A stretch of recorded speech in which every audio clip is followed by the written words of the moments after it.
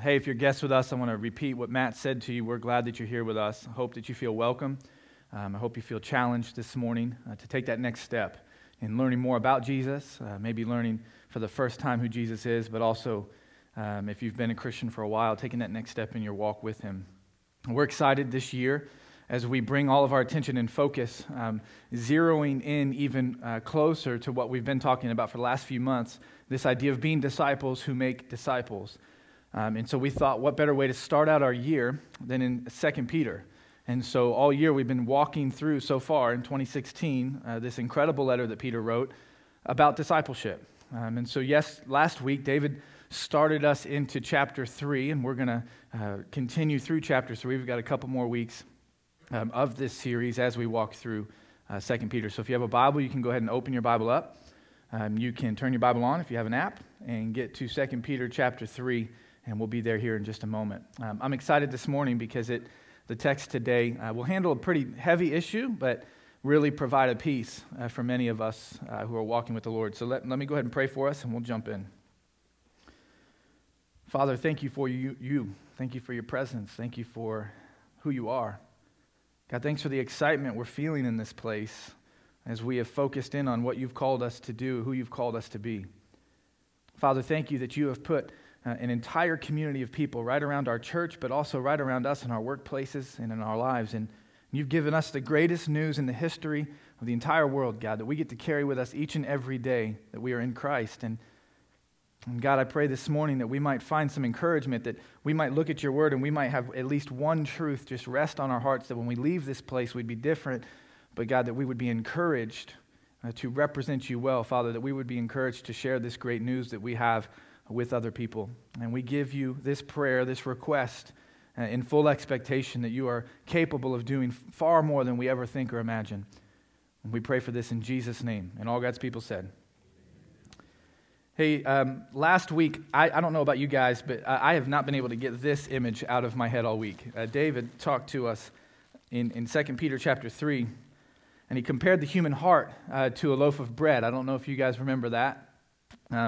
And I was so challenged by that all week. I've just not been able to stop thinking about this idea of comparing our heart to bread. And in this walk of discipleship, your heart, if left unguarded, not being intentional, there are three things that can happen to it. The first is you would get a hardened heart. Your heart would get hardened. And that happens when we are overexposed to things of this world and underexposed to the peace that comes from Jesus in the gospel. And the longer we stay away from his people and his truth, the harder that our heart can get. A hardened heart is a difficult thing. It's a very difficult thing to overcome. It's not very difficult to slip into. And all week I've been thinking in my own life, are there areas of my life and my discipleship, my walk with the Lord, that would have caused my heart maybe in some areas to get hard? The second thing that can happen, that's the first thing, your heart can get hardened. And you'll see some of these come up on the screen throughout. The second thing is a softened heart. All right, your heart can be soft.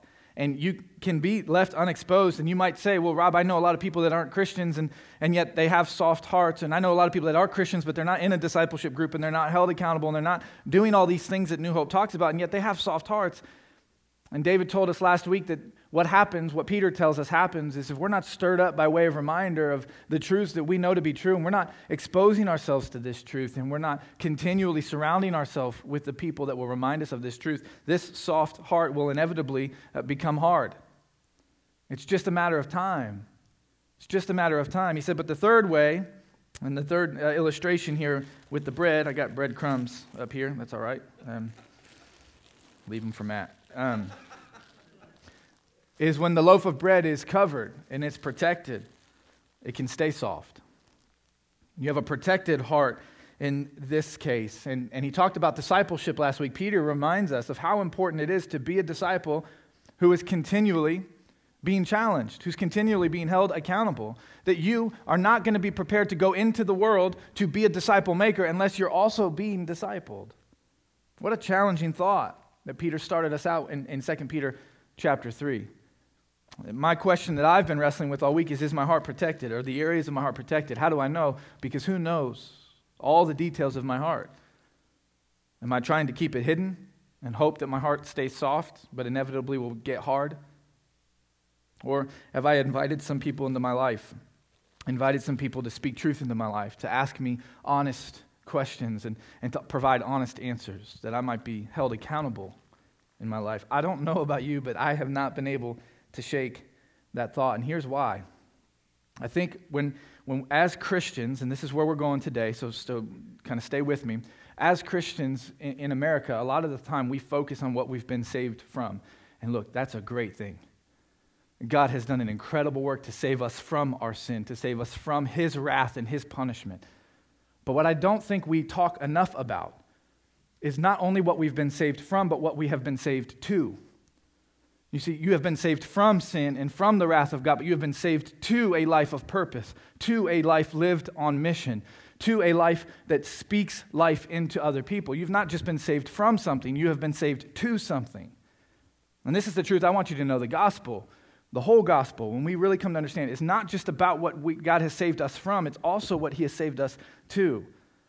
I mean, you look at your New Testament, this is all over the place. 2 Corinthians chapter 5, the Apostle Paul would say, hey, God saved you from your sin so that you could become an ambassador for Him. So now you are an ambassador of that truth. You experience that truth, you become a Christian, you have that truth in your life, and now God says you're an ambassador for that truth. God didn't just save you from something, but God saved you to something. And I think for many of us, it would do us some good to think, God, I understand. I'm grateful for what you have saved me from.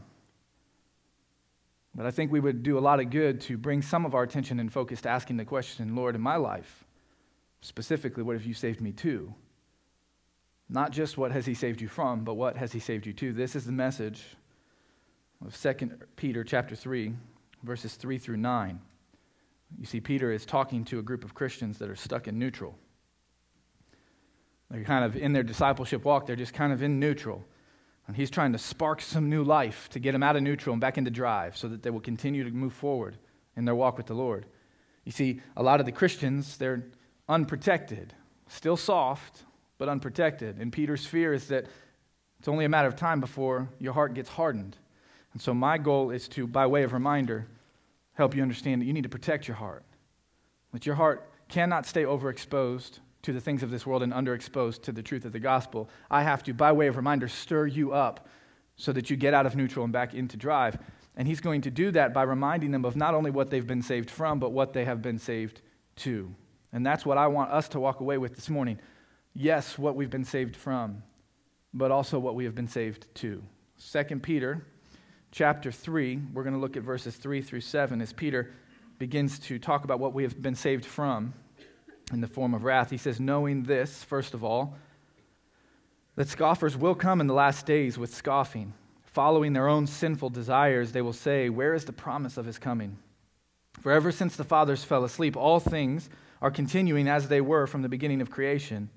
For they deliberately overlooked this fact, that the heavens existed long ago, and the earth was formed out of water, through water, by the word of God, and that by means of these, the world that then existed was deluged in the water and perished. But by the same word that spoke them into existence, the heavens and the earth that now exist are stored up for fire, being kept until the day of judgment and the destruction of the ungodly. Now, I don't know if this is just happens to be how we plan this series out, but I feel like each time I've got up here in 2 Peter, it's to talk about wrath and judgment. I don't know if, hey, Rob, you're up. Okay, here we go. Wrath and judgment. Rob, you're up again, wrath and judgment. And Rob, a third time, wrath and judgment. So here we go. It seems as though when you read 2 Peter, as I sat down and read it this week, that Peter talks a lot about wrath and judgment. But if you peel back the layers, or let's even use this illustration, if you're zoned in on 2 Peter, but you back up to maybe the other epistles, if you back up to the rest of the New Testament, and you try to evaluate who is it that spoke the most of wrath and judgment, who spoke mostly of these things, was it Peter? Because it sure seems like Peter. Or maybe it's the Apostle Paul, because he wrote so much of our New Testament. But when you do that, when you step back and say, who is it that spoke the most about judgment and about wrath, you come to realize it was Jesus. Jesus spoke more about wrath and about judgment than anybody else. And here's why that's important this morning. Because many people in our culture, they struggle with that. Many people in our culture, we want to pick and choose what parts of Jesus we want to listen to. We want to pick and choose what parts of Jesus' teaching and preaching that we want to adopt and put into our lives. It's a tendency of all of us. We find the things that we like that make us happy. We like that Jesus is Savior and that He's gracious and loving, but we don't want to accept the fact that He is just and will be a judge as well. Many people, there are a lot of people in America who believe that God should not judge. That He should be a divine cheerleader who turns His back when things go wrong. That He should cheer us on when things are good, but man, when it comes to calling out things, when it comes to judging, when it comes to justice, no, we kind of push back and we reject this idea. And I'm worried, man, there are a lot of Christians in our world who think that you can separate the two, that somehow you can look at the justice of God and you can look at the love and the grace of God and you can choose love and grace and ignore justice. That's something that would concern me. You can't pick and choose what parts of Jesus you want to adopt into your life and what parts you want to reject.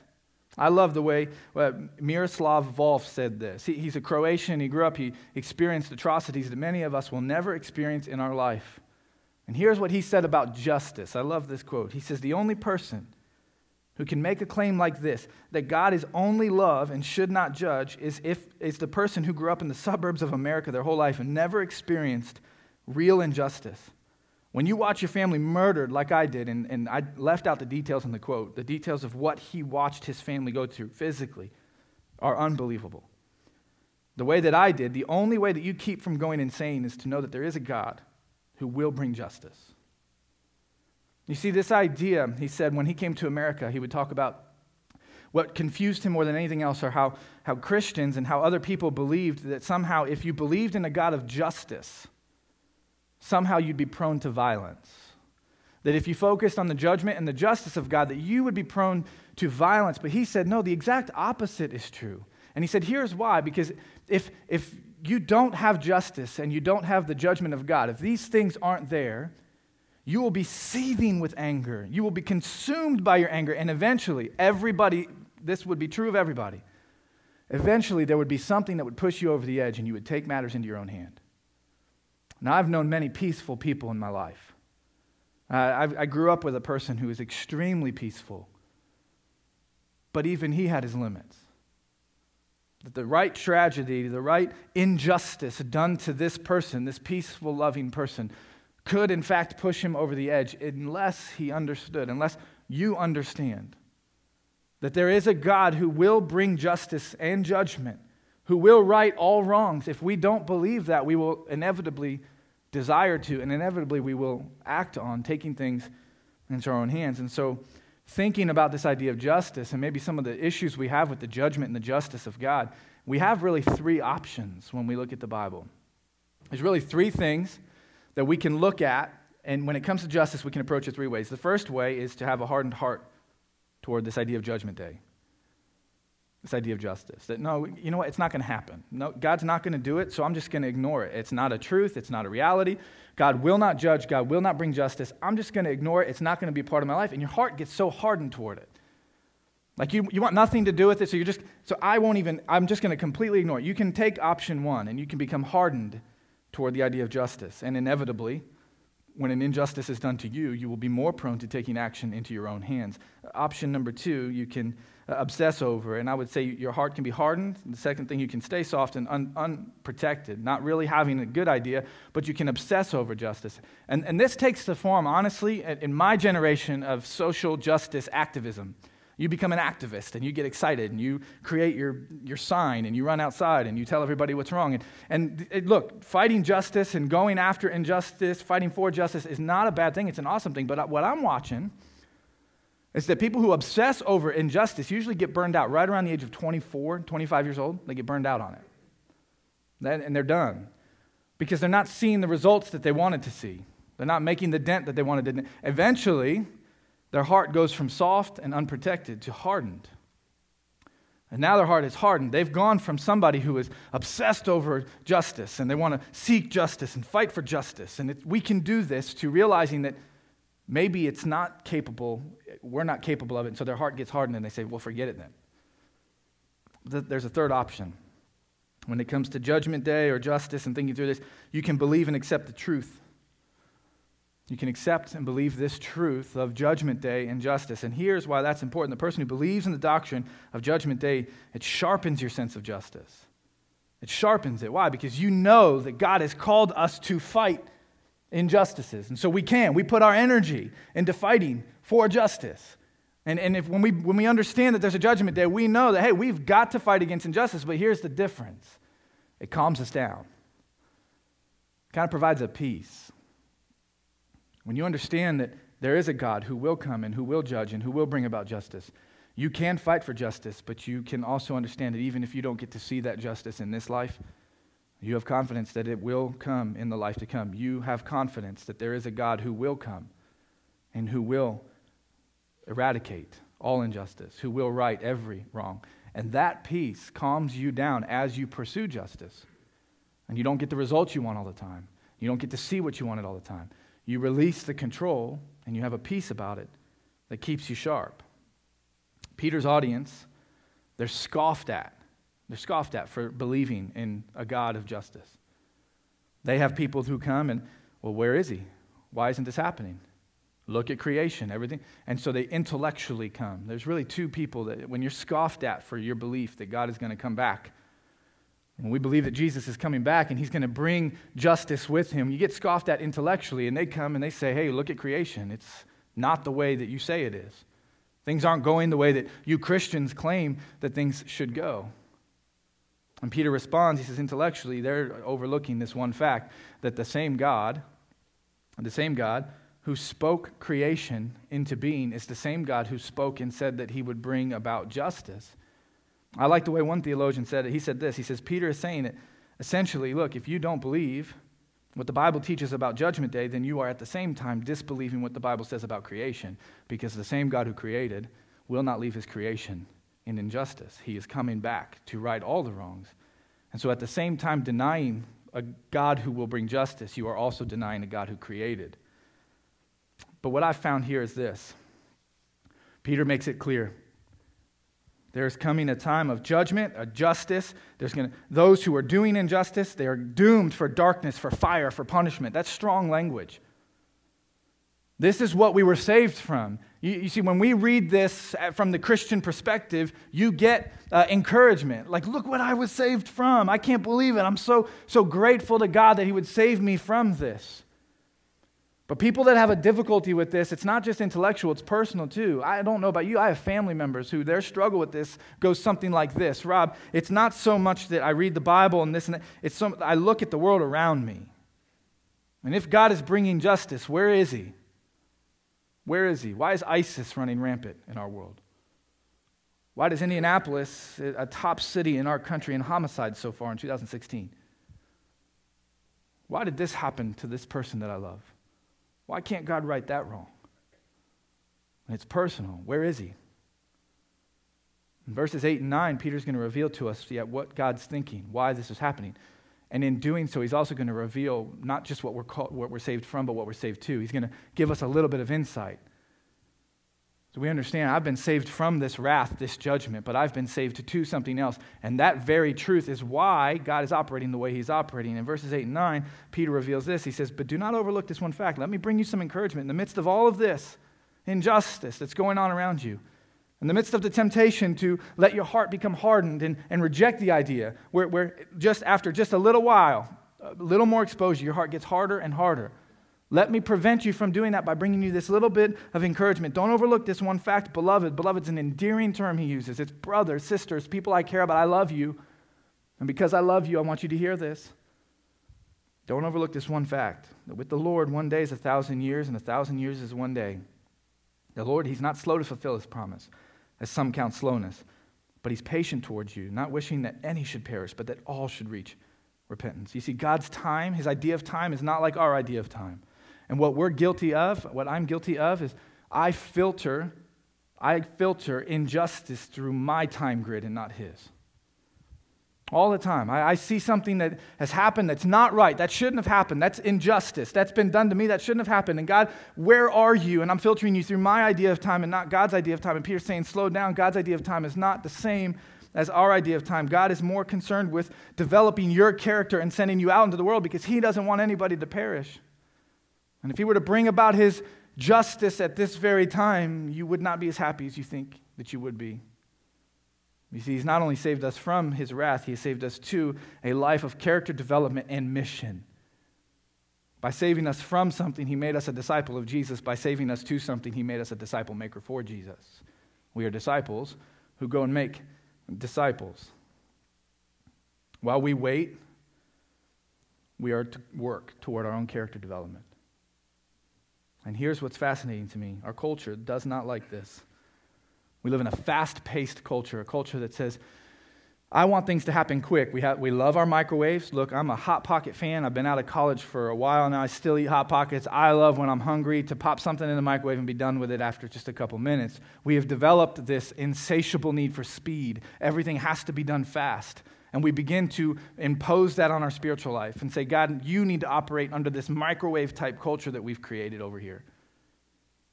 You see, God is not going to work that way. Let me just let you know this. God doesn't do a lot of things very fast. He's not in a hurry like we are. He's not busy like we are. He's not stretched thin like we are. He sees from a different perspective than we do. I've used this illustration before. We sit and coach and look out our tiny window. He's the pilot. And he sees a perspective that we don't see, but when we're taking off and when we're landing, the two scariest parts of flying, we're looking at our little coach window screaming, come on, pull up, you're going to overshoot the runway, or, oh no, you're going to land, you're going to hit that building, and we're freaking out and going crazy. God, you need to act different, act faster. And God's sitting back just calm and peaceful the whole time, getting a good laugh out of us.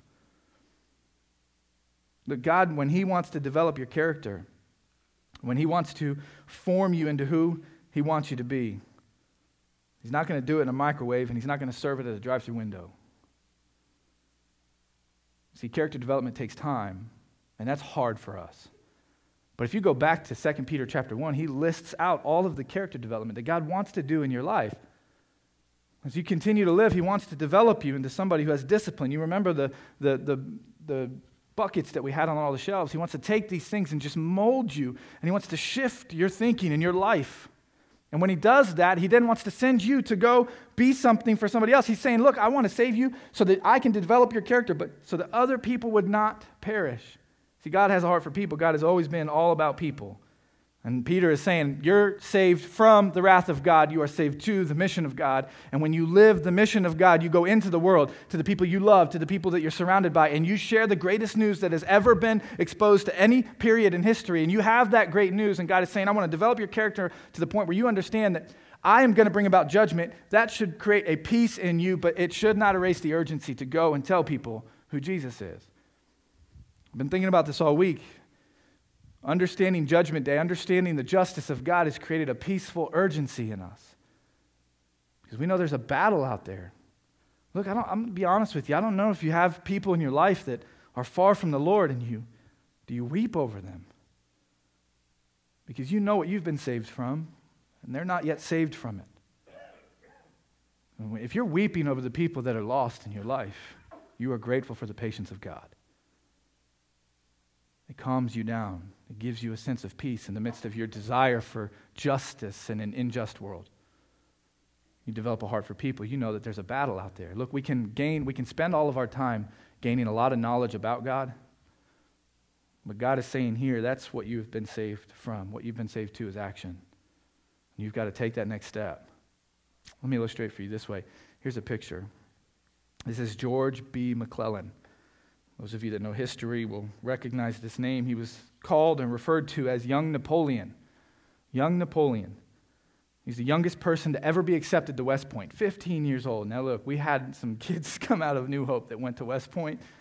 They weren't 15, and when they weren't going to West Point. This guy's impressive, 15 years old. He's an incredible leader, planner, and strategist. His greatest gift was to recruit and organize.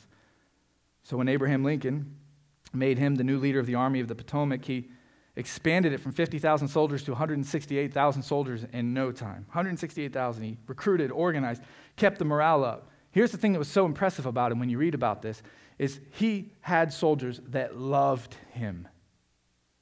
He recruited, he trained, they loved him. They loved him. So nobody was surprised in October of 1861 when Lincoln made him the general-in-chief because this guy had amazing talents. Everybody thought he's going somewhere. This is going to be incredible.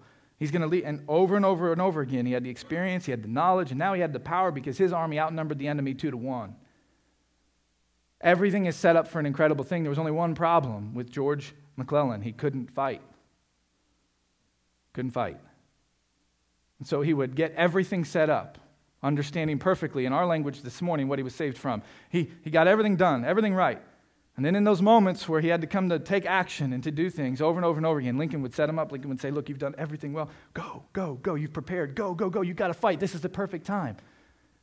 And after a year of urging him to take that next step, with all the knowledge and experience that he had, he could not take the next step to fight. Lincoln had to remove him from his position. And he replaced him with this man, many of you will recognize, Ulysses S. Grant.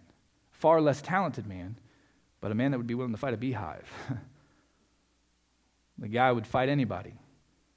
And he did, and the rest is history, as they say. Look, here's the deal. There's a lot that goes into making a disciple of Jesus. Knowledge, coming to understand what you've been saved from, and appreciation, gratitude. All these things are incredible, but there's one thing that if we're missing it, we will fail. And just like McClellan, and he was missing the ability to fight, and he failed, if we are missing the ability to go make disciples, then we will fail. And God is saying, I'm being patient. I'm being patient, waiting for you to take that next step, to go to those people that you're surrounded by that don't know what they need to be saved from yet. But because you have been saved from it, you know good and well what you've been saved from. And now I want them to understand not only what they've been saved from, but what they can be saved to, this life of purpose, this incredible life of purpose. And Peter's saying, God is being patient for that reason. So intellectually, we can sit back and say, God cannot bring about judgment and justice because I don't want him to, because I don't like the way that sits. And so I'm going to look at creation, all these other things, and Peter will say that's not true because the same God who claimed to create everything, the same God that did create everything, is also the same God that said he's coming back, and God always keeps his promises, and we can rest assured that he will keep his promise. He says, but maybe it's not intellectual for you, maybe it's personal and emotional for you, and say, I don't want to believe in judgment day or justice because in my mind, God hasn't moved yet. And I see all this injustice and horrible things going on around me, and Peter would say, mate, I've dealt with intellectual, now let me deal with your emotional response to justice and judgment day. God is waiting to bring about his justice because he's giving you the opportunity to still save all of your friends and family members. He is waiting because he doesn't want anybody to perish. He doesn't want anybody to live without him.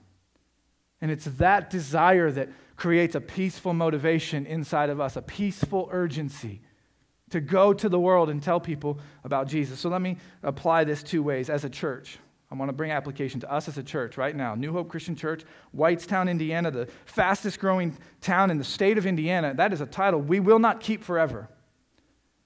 There are people all around us. So as a church, how do we take what Peter's talking about, why God is being patient with New Hope? What do we do in the patience of God as a church? And then I want to challenge you as an individual disciple, something you can take home with you as you walk out today, something you can think about, something you can dwell on in the days to come. As a church, there's three things. You've seen these things listed many places, but I want to tell you how they fit. The first thing is, as a church, in the patience of God, we want to engage the lost. And what that means is we want to help people understand what they're being saved from. The wrath of God, the punishment of God, darkness, separation from him forever. We desperately want people to understand what they've been saved from. We want to equip the church. We want to help people understand what they've been saved to. So we equip the church, helping everybody understand not just what you've been saved from, but what you have been saved to. So we want to engage the lost. We want to equip the church. The last thing is we want to encourage those who are hurting. And as we encourage the hurting, we want to stir everybody up by way of reminder of what you've been saved from and what you've been saved to. Now as an individual, this is where it gets difficult. I have this peaceful urgency in my life. I just talked to a family member yesterday. When I hung up the phone, I was just thinking about the sermon, and I got choked up because I just kept thinking, man, they don't know Jesus. This is hard. This is difficult. I've got this burning desire for these people that are all around me, this burning desire inside of me for them to come to know Jesus, because this is not a game that we play, to have a stage that we stand on. It's not a place that we come to so we can sit in a seat and mark it off a list and go home. I'm just being honest with you. If you've experienced this truth, it changes you. It completely and totally changes you. Let me illustrate it for you this way. If I got here late today, let's just say I got here late, okay? And the greeting time was, Matt sang, it was awesome, and Larry did the communion meditation, things were good, and greeting time was over, and all of a sudden the music ends, and no one comes out to preach, and about 9 or 10 minutes later, I come running out on stage, kind of winded. I'm like, oh, man, I'm sorry I'm late. Let me tell you why I'm late, though. I was driving from Brownsburg to church, where I live in Brownsburg, and on 267, it's kind of crazy, and I got a flat tire. All right, so I'm telling you why I'm late. I got a flat tire. I got out, and I'm changing the tire, and the lug nut goes spinning into the street. And so I'm like, all right, I got to get the lug nut. And I run to get the lug nut. I look up, and a semi going 70 just drills me. I'm telling you, man, I flew 100 yards forward. Well, then the truck hit me again, and he wasn't sure if he hit me. I'm telling you. So he put it in reverse, and he backed up, and he nailed me again. I'm telling you. And then he kept going. But, guys, I just remembered, I'm telling you, the words of my high school basketball coach, walk it off. So I got up. Finished changing my tire. I drove to New Hope, and here I am, guys. I made it. I'm here. You'd be sitting here thinking, something's just not right about that story. Something's just not right. You know, if you got hit by a force that powerful, you'd look different. You'd look different. If something that powerful hit you, you would never be the same, Rob.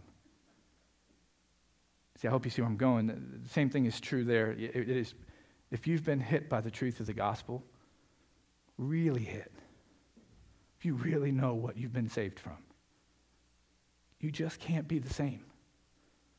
You can't. You don't walk away the same as you were. When you really get what Jesus did for you, you have to go forward different. And Peter's saying, man, when the gospel hits you, you know I'm saved from this, but I'm saved to this. And friends, if you're not living what you've been saved to, I got to wonder, do you really know what you've been saved from? Do you know the power that hits you? When you come up out of the waters of baptism, that Holy Spirit comes to live inside you. Do you know what that power feels like? That peace, that urgency to tell people about Jesus. It changes you forever. So as an individual, let me ask you these two questions in an effort, genuinely from my heart, not to be rude, to prevent your heart from getting hard. Let me ask you these individual questions. Do you have a burden on your heart for the lost, those far from God? And if so, who? On the inside of my Bible, every time I buy a new Bible each year in January, I buy a new Bible, and I write the names of people on the inside cover that don't know the Lord, that I'm just burdened for. And I just want to see it consistently so I can pray for them. And it creates more of a burden, man. I just remember, God, you saved me from this, but you saved me to this. I got to go live on mission. Do you have that burden? If not, you need to stop where you're at. Red flag, stop. Do a gut check and say, why do I not have that burden? Do you know the force that has hit you if you're in Christ? Are you in Christ? Are you a Christian? You experience that burden. Next question. Is there anything, a preference, a comfort, an opinion that you're not willing to give up to reach that person? Now, I'm not saying water your doctrine down. None of that. So don't hear that. Don't email me. I don't want to hear it. I'm saying your preferences. I like this. I want this. This is for me. Me. Are you willing to give up your preferences and your comforts and your opinions to go reach that person that has created a burden in your heart? We have got to come to the place where we understand what we've been saved from and what we've been saved to. As we patiently wait for the justice and judgment of God, we live on mission. And we give up everything that we have to give up in an effort to make people come to understand what they've been saved from. If this is the great good news, then everyone deserves to hear it. And I pray that as a church, we will never stop engaging the lost, equipping the church, encouraging the hurting. I pray that as an individual, that I will never get so used to ministry, so used to working in a church that I lose my burden for the lost. I pray that I will never leave my heart so unexposed to discipleship and accountability that over time it gets hard. It gets hard, and I forget what I've been saved to. I pray for you, genuinely pray for you as we move forward as a church, that you would be someone who has a burden for the lost. And when you come here, you feel equipped to then go, that you would come to understand not just what you've been saved from, but what God has saved you to. A life lived on mission.